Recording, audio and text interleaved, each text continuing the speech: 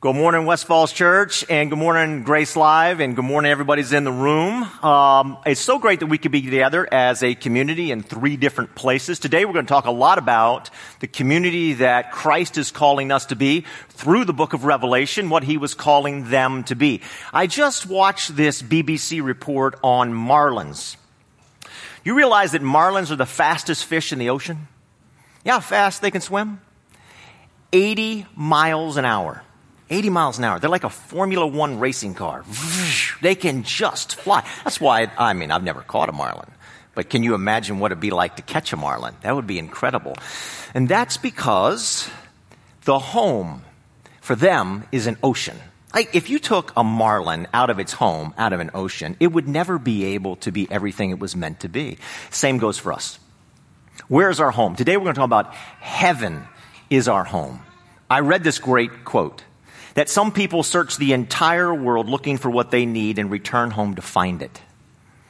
Where is your home? I looked up this past week just some definitions of home, and I thought, they just gave some one-word answers, and they said home is a place where we find security. It's a place we find belonging, a place where we find identity. But more than anything else, they said a home is a place where our lives are centered.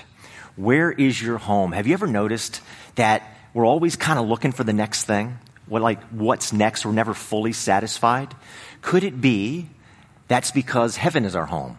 The Bible talks a lot about the fact that our citizenship is not of this world.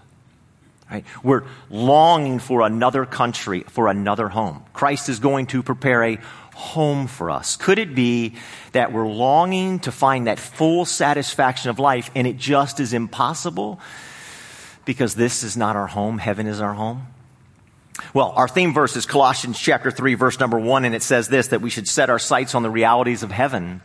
And the wording there simply means this, that we should keep pursuing and thinking about and talking about heaven, like an ongoing way. In other words, what the Bible is telling us is that we should think a whole lot more about heaven. So I want to read to you from Revelation chapter 21, these first 8 verses in this, because the book of Revelation is just saturated with heaven. And so for the next 2 weeks, we're actually going to focus in here. This is what it says. I saw a new heaven and a new earth, because the first heaven and the first earth had disappeared and had no sea. Then I saw New Jerusalem, the holy city, coming down from God in heaven. It was like a bride dressed in her wedding gown and ready to meet her husband. I heard a loud voice shout from the throne, God's home is now with his people. He will live with them, and they will be his own. Yes, God will make his home among his people. He will wipe away all tears from their eyes, and there will be no more death, crying, suffering, or pain.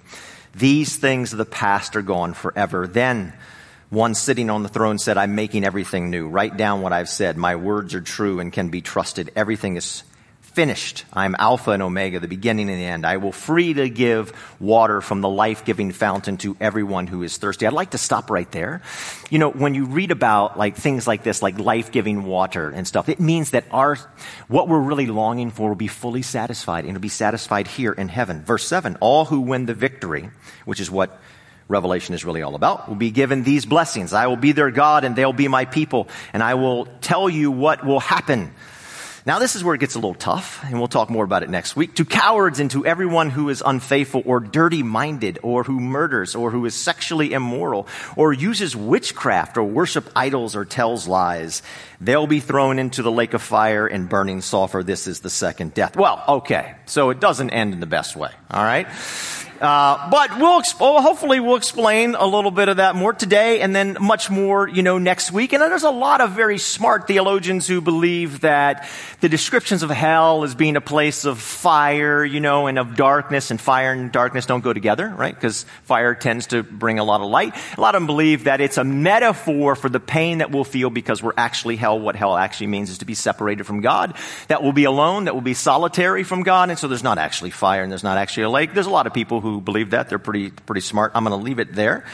The next couple weeks, we're going to talk a lot about Revelation 21. We're going to think a lot more about heaven as we have been doing. So we're called here in Revelation, throughout the whole book, not just what I read, to be a community of hope, of meaning, of purpose. To be a place of future, a place where there's justice.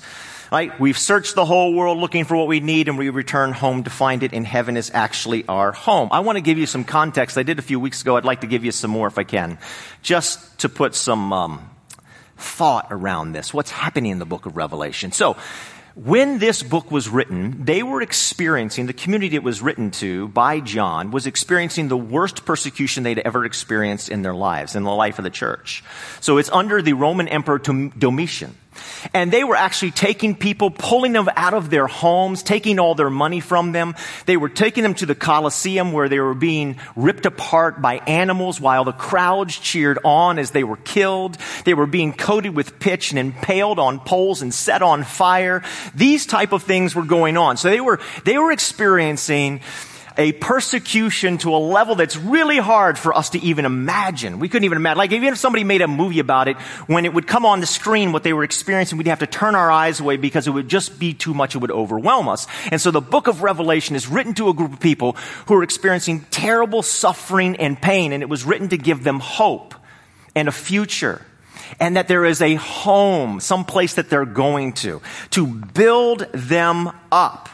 So there's a list of books at the bottom of your bulletin, and I think it's going to come up on the screen, and also over at West Falls Church and Grace Live as well. You'll see it there. So there's a list of books. I recommend all those books. One of those books is by Richard Hayes.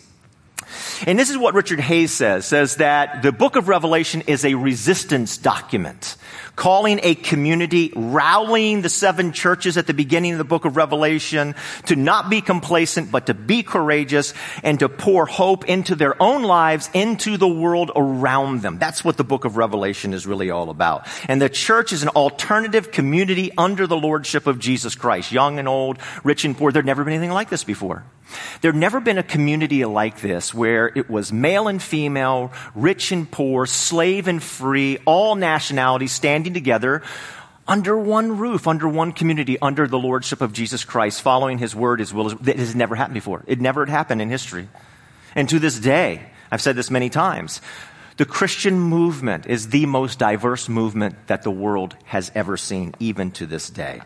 Now, Rome was ruling by the power of violence, and the King of Kings and Lord of Lords, Jesus Christ, the King of Kings and the Lord of Lords, was going to rule in precisely the opposite way, not by a show of force. And a shocking reversal of things. Actually, instead of through force, Jesus Christ was going to be proclaimed as the only one worthy, because he wasn't going to rule by force, but by laying his life down. Now, I'd like to recap just a couple things that we've been saying over the past couple weeks so we can take a running start at this. This is what we said when it comes to heaven and when it comes to faith. Number one, we said this: we're all living by faith. Every single person is. Doesn't matter what your religious belief is, or you don't believe in anything at all. You don't believe in God. We're all, because you cannot demonstrably prove that God does not exist or God does exist. You can't prove either one. You can't demonstrably prove it. There is evidence. There is definitely evidence. So every single person is living by faith. This is a pretty known fact. Even secular humanist philosophers, they will agree to this. So we're all living by faith. Number two, we're all believing in things that we cannot see. You can't see God and you can't see gravity. And we're all believing in gravity. So we're all believing in things that we cannot see. All right? It levels the field for all of us. So this is something to think about when we're talking about heaven and we're talking about God and a future and a home. If there is no God and if there is no heaven, then it's going to have a profound effect on all of us in many ways, personally and as a society.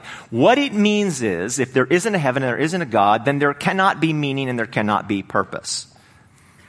There can't be a future, there can't be justice, there can't be hope. Those things. Now, I'm not saying that you can't personally say, I'm going to have hope or I'm going to make meaning. Of course you can personally, because there cannot be any objective morality or objective hope and meaning and purpose. I can have personal opinions about everything, but there is not an ought. I say, you should believe this way, you should do this, but there's never an ought to it because there's not an objective morality out there for that.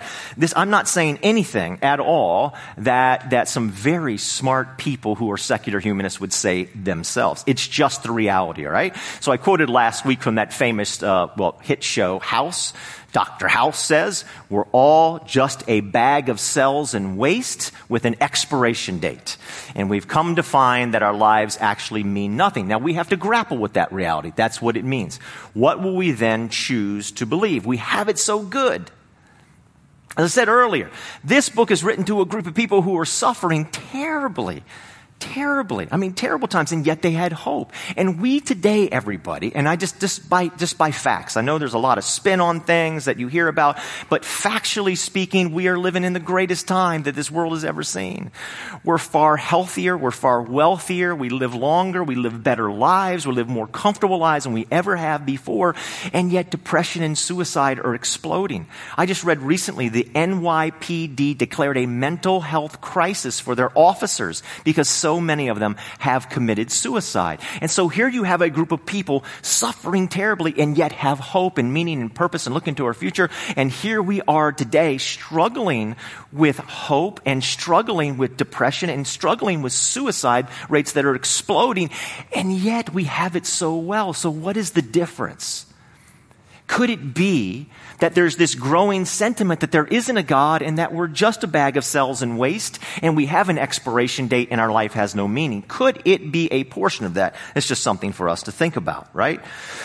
Like I said, there is no objective morality. There is only nature. And in nature, everybody, the strong eats the weak. So what could be wrong with that? If we only believe that there is nature, the strong eats the weak, and so what could be wrong with that? What could be wrong with injustice? What could be wrong with racism? What could be wrong with prejudice? If the strong eats the weak and there's only nature, why don't we follow suit? So it leaves us in a precarious situation. There's no right, there's no wrong, there's no universal human rights. And I touched on this last week, but if somebody is an atheist, and atheists have actually said this, right? If somebody's an atheist and yet they believe that people ought to practice universal human rights, they're actually at their very heart a Christian, because that's a Christian concept that has been introduced to the world. So we have to think about a consistent set of beliefs. Okay, well, there you go. There's the recap of where we are, and let's keep moving here. So Revelation, it's a lot about heaven, it's a lot about judgment, and it's a lot about justice. Now, judgment's something we don't like to hear a lot about, right? People start talking about a God. There's a few people actually. There's a few people who like to hear about that. Like every now and then I'll say, some people come to me and say, hey man, I like it when you give those hellfire and brimstone messages. It just makes me feel better when I come to church and I feel that. So yes, there are some people who love to, let's talk about sending people to hell and people burning in the fire. So okay, all right. But most of us don't like to hear it. We bristle a little bit when we hear about judgment, right? We don't like it. And Revelation actually is filled with judgment. It's filled with it all over the place. So why would that be? Listen, I don't like to hear about judgment unless I've suffered injustice, and then I welcome it. I said, please, can we talk about it more? So let's remember who we're being written to. How about you?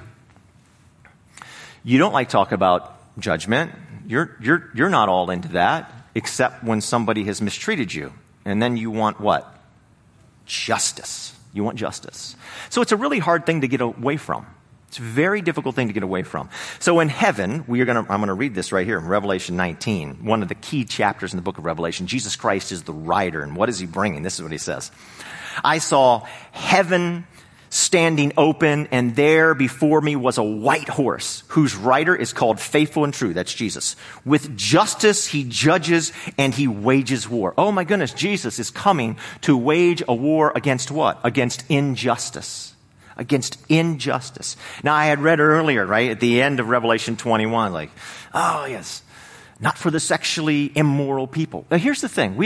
Often churches get a pretty bad rap, like, oh, man, why are you guys messing with everybody's private life and stuff like this? So I just want to remind you here, I don't want to hear about judgment. You don't want to hear about judgment. You don't want anybody messing with your personal and private life unless you've been sexually abused, unless you've been sexually mistreated. Then all of a sudden it's like, I welcome let's bring the judgment on for me and for everybody else, because this needs to stop. So this is being written to a group of people who are suffering terrible injustice, and they welcome this. And this actually gives them hope for the future, that there's a home, there's a place, there's a God of justice who's going to put everything right again. And maybe, I want to just try to be fair, and I want to try to think this through. Maybe that gives us more hope and more meaning and something more to live for. Maybe it actually speaks to what is in our hearts, what we sense to be true, what we crave and what we long for justice, because justice is something that just keeps coming out in us. Why does it keep coming out? Why is it something that we crave? Why is it that people who say, I don't believe in justice or judgment, and I don't believe in that there's a moral objective, I don't believe in that, but when they're wrong, they crave justice? Could it be because there is a creator, God, and he's wired us in such a way to desire that? Could it be? Is that another evidence that God exists and that Jesus Christ will right every wrong? Look what Psalm 96 says. Let the heavens be glad and the earth rejoice. Let the sea and everything in it shout its praise. Why? Why should we do that? Let the fields and their crops burst out with joy. Let the trees of the forest sing for joy before the Lord, for he is coming. He is coming to judge the earth. He will judge the world with justice and the nations with his truth. The book of Revelation is saturated with that same sentiment, a joy. And if you're suffering the pains, your life isn't going the way that you had hoped it to go, even as good as it is, then there is great hope and meaning when we hear about a God who's going to put everything right. Now, let me tell you something else that's saturated with heaven. The spirituals. Right? The spirituals that were sung by slaves. Swing low, sweet chariot. Coming forward to carry me. Anybody know how it ends? Coming forward to carry me home. Home. Precious Lord, take my hand. Lead me on. Let me stand. I'm tired. I'm weak. I'm lone. Through the storm, through the night, lead me on to the light. Take my hand. Precious Lord, lead me home. Home. The reality is that heaven causes hope because we know there's a home that we're longing for. So if you don't believe in heaven, or you have a friend or a family member or a coworker who doesn't, these are things that we, if you happen to be a follower of Christ as I, really need to think about. This is why Colossians says think about it, because sometimes we just don't think about it enough and then we don't have good answers. And the Bible tells us we should study to show ourselves approved. And we need to think about these consistent beliefs.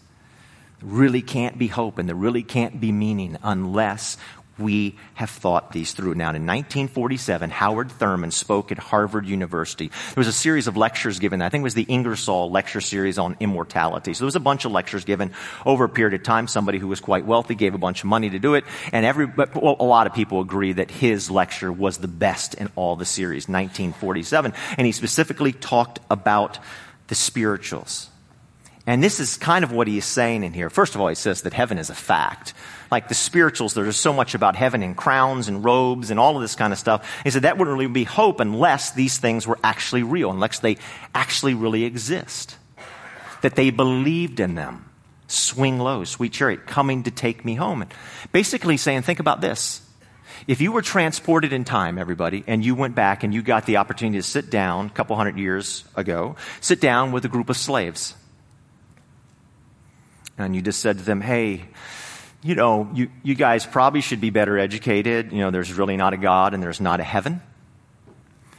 So, this is all there is. There's not going to be any justice. I mean, what you're experiencing here, this is it. There's no justice. There's nobody who's going to come and make things right. There's no future. There's no future life in which all of your deep desires, that living water that Christ talks about, that your deep desires are actually ever going to be fulfilled. This is it. And there is no meaning. There's no meaning to life. No meaning, no justice, no purpose. There is no hope. Now, I'd like all of you to get out there and live a full life of existence. Can you imagine doing that?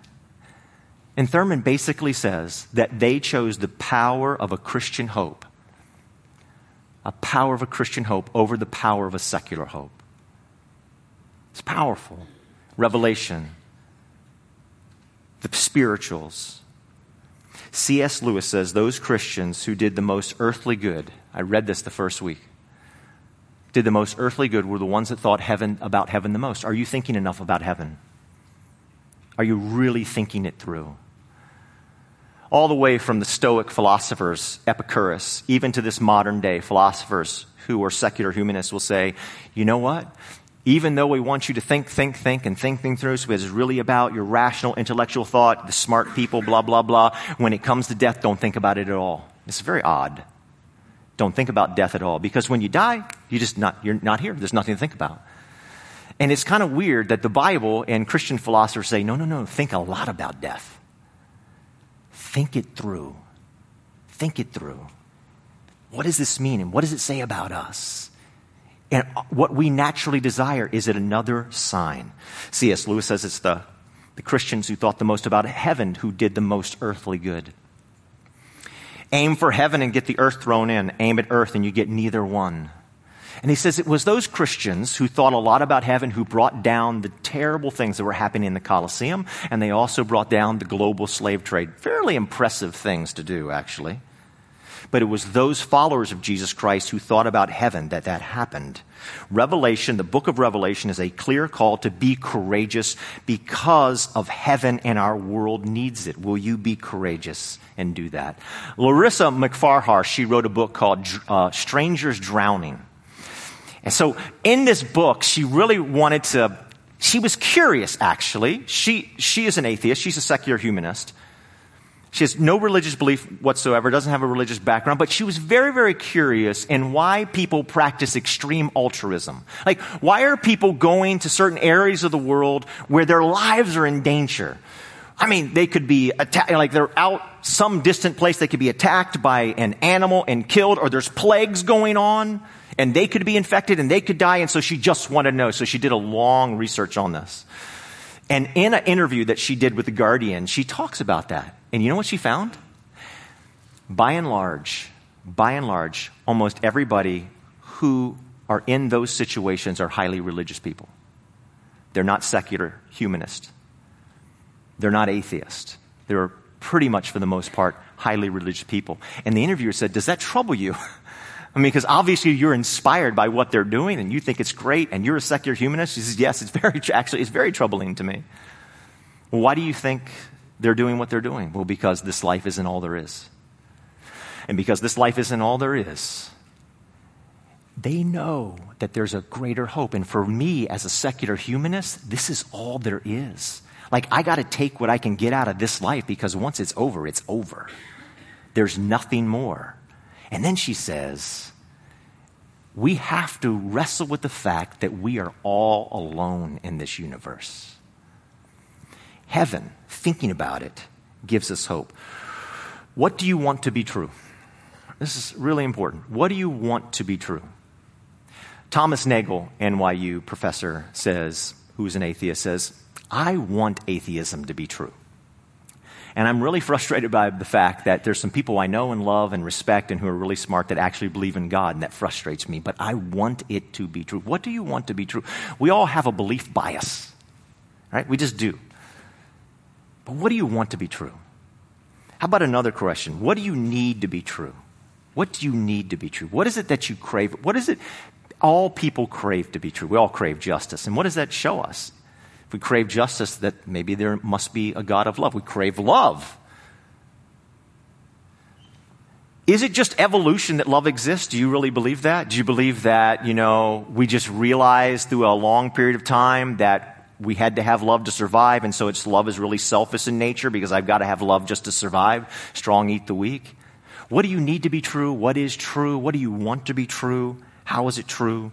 What brings meaning and purpose to our life? It seems to me that we have all been built for hope.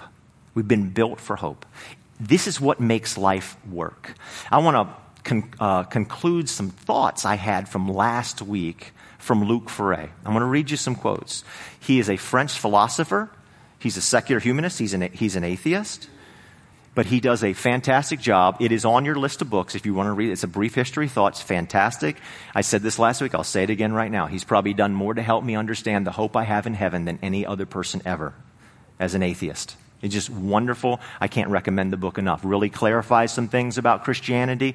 And in it, towards the end, he kind of hints that, he wishes he could cross that line. He hopes to. And you just kind of get the feeling that maybe one day he might cross that line and he might become a follower of Jesus Christ. But he does such a great job of saying, what is the context of the book of Revelation? Like, what setting? It was written in the midst of Stoicism. Stoicism is very similar to Buddhism, that we need to live a life of detachment. Detach yourself from life. Detach yourself from your most important relationships. Is that functional? Well, we know clearly, everybody, that the quality of your life is determined by the quality of your relationship. So does it make sense for you to detach? Does that lead to a full life? And that's what Stoicism, and that is what Buddhism really talks about. Okay? Here's what he says. Remember, this is an atheist writing on Christianity. The Christian response to mortality, for believers at least, is without question the most effective of all responses. It would seem to be the only version of salvation that enables us not only to transcend the fear of death, but to also beat death itself. And by doing so in terms of individual identity. Rather than anonymity or abstraction, it seems to be the only version that offers a truly definitive victory of personal immortality over our condition as mortals. He continues on. Christianity, whose promise of the resurrection of the body means that we shall be reunited with those we love after death. I grant you that amongst the available doctrines of salvation, nothing can compete with Christianity. We've been built for hope. We've been built for love. We've been built for meaning and for purpose. The Bible talks about an everlasting love. Jeremiah 31, everlasting love. Romans chapter 8 says, we will never be separated from the love of Jesus Christ. Well, that's really what we long for. 1 Corinthians 13, which is included in a lot of weddings, right? But I always call it the love chapter of the Bible. It's fantastic, the things that are in it. Here's how it ends, 1 Corinthians 13. 3 things will last forever: faith, hope, and love. They'll last forever. But the greatest of these is love. We've been built for love, a love that lasts forever. Does that make the most sense to you? Even Taylor Swift knows this is true. Okay? Her album in 2 days has just soared past Lady Gaga's album From a Star Is Born. Took her 2 days. Let me give you some of her words. You can sing along if you know it. I'm not going to sing. I'm going to say it.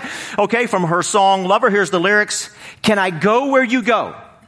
Can we always be this close forever and ever? Thank you.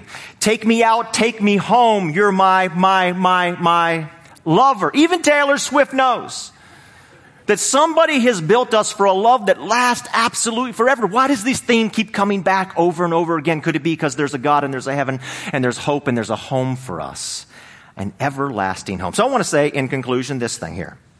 Here's the one fill in the blank for you. Here's your action point, what Peter says in 1 Peter 3:15. We should always be prepared to give hope. Like, we should always be prepared to give hope away. The world needs hope. I need hope. You need hope. And what we're being called to in the book of Revelation is to be a community of hope. Not just people who feel individual hope, but who will think about heaven enough to transform other people's lives by pouring that hope into other people, because we thought so deeply about it. The Bible says we should set our sights on it over and over again. We need to think about this. Jesus is in heaven. He's the reason for our hope. We have home. We have a home there. We have justice. We have all these things, and we need to think it through. You know, one of the things that is coming up recently is that death is just natural. Right? Diana Athill, who is a British editor who died just recently, wrote something not too long ago. She's 96 years old. She said, it's silly to be afraid of death because death is just natural. That's a Stoic thought. Death is just natural. You die, you know nothing. Why you be afraid of it? Because once you're dead, you're dead. There's nothing else that's there. It's silly. It's just totally natural. That same sentiment, everybody, that it's natural is seen in The Lion King, isn't it? Now, I love The Lion King.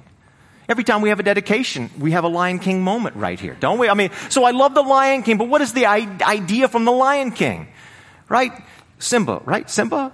I just told you I loved it. Simba. Yes, Simba.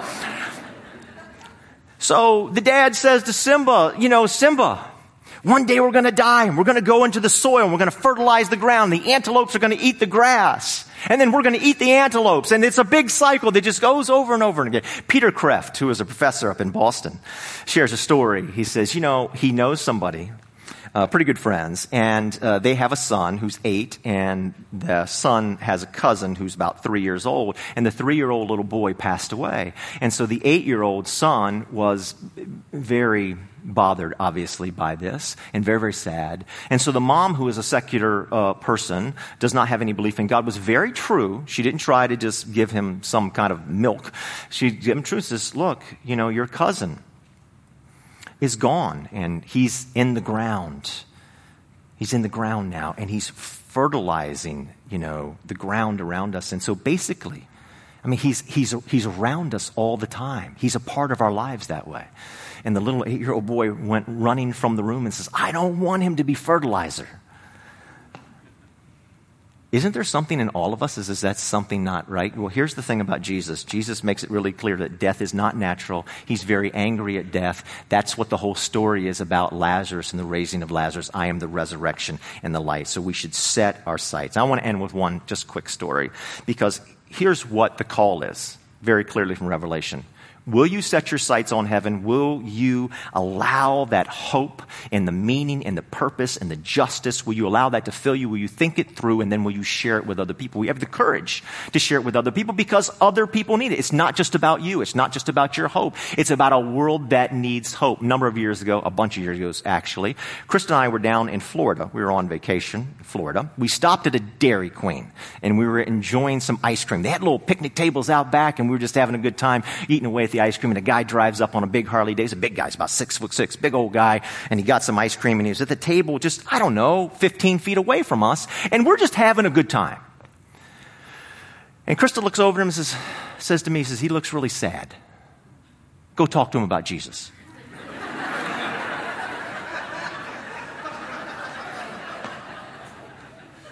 Now, and over at West Falls, you've probably done this too. You've seen the banners in the lobby, and us along with the big blue wall out there. You've seen the banners, right? You've seen the sanguine, the yellow sanguine. Krista's totally a sanguine. She's a big time extrovert. She'll talk to anybody. I'm not. I'm definitely blue. I'm an introvert. That just scared me to death. And I said, I'm not going to go talk to him about Jesus. I'm not going to talk to this big old guy about Jesus. She said, she knows how to get me. That's the thing. That's the problem with her. She knows how to get me. She said, coward. Chicken. Bok, bok, bok, bok. You're right.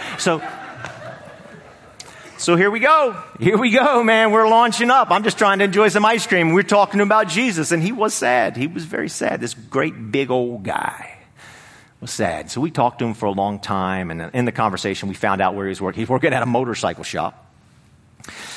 So we went and bought him a Bible and found the place where he was working the next day. We pulled up out front. I said, here it is. She said, now go in and give him the Bible. I'm like, could this be any worse? Did I have to marry a sanguine? So I went in there and I gave him the Bible. And I tell you what, this great big old guy, 6'6", motorcycle guy, started to get tears in his eyes. Everybody, do you have the courage to share hope that our world really needs? Our world needs to know there's a God in heaven that loves us and is bringing justice, is bringing us the life that we always have wanted. Will you take up that cause and lead? Will you pray with me? Heavenly Father, thank you so much that you have given us this wonderful word from Scripture, this incredible book of Revelation, which is about hope and a home and meaning and justice, that there's another world. God, not only help us to keep focusing on it as Colossians tells us to do, but help us to share that hope with a world that needs to know there is another life and there is meaning. In Christ's name, amen.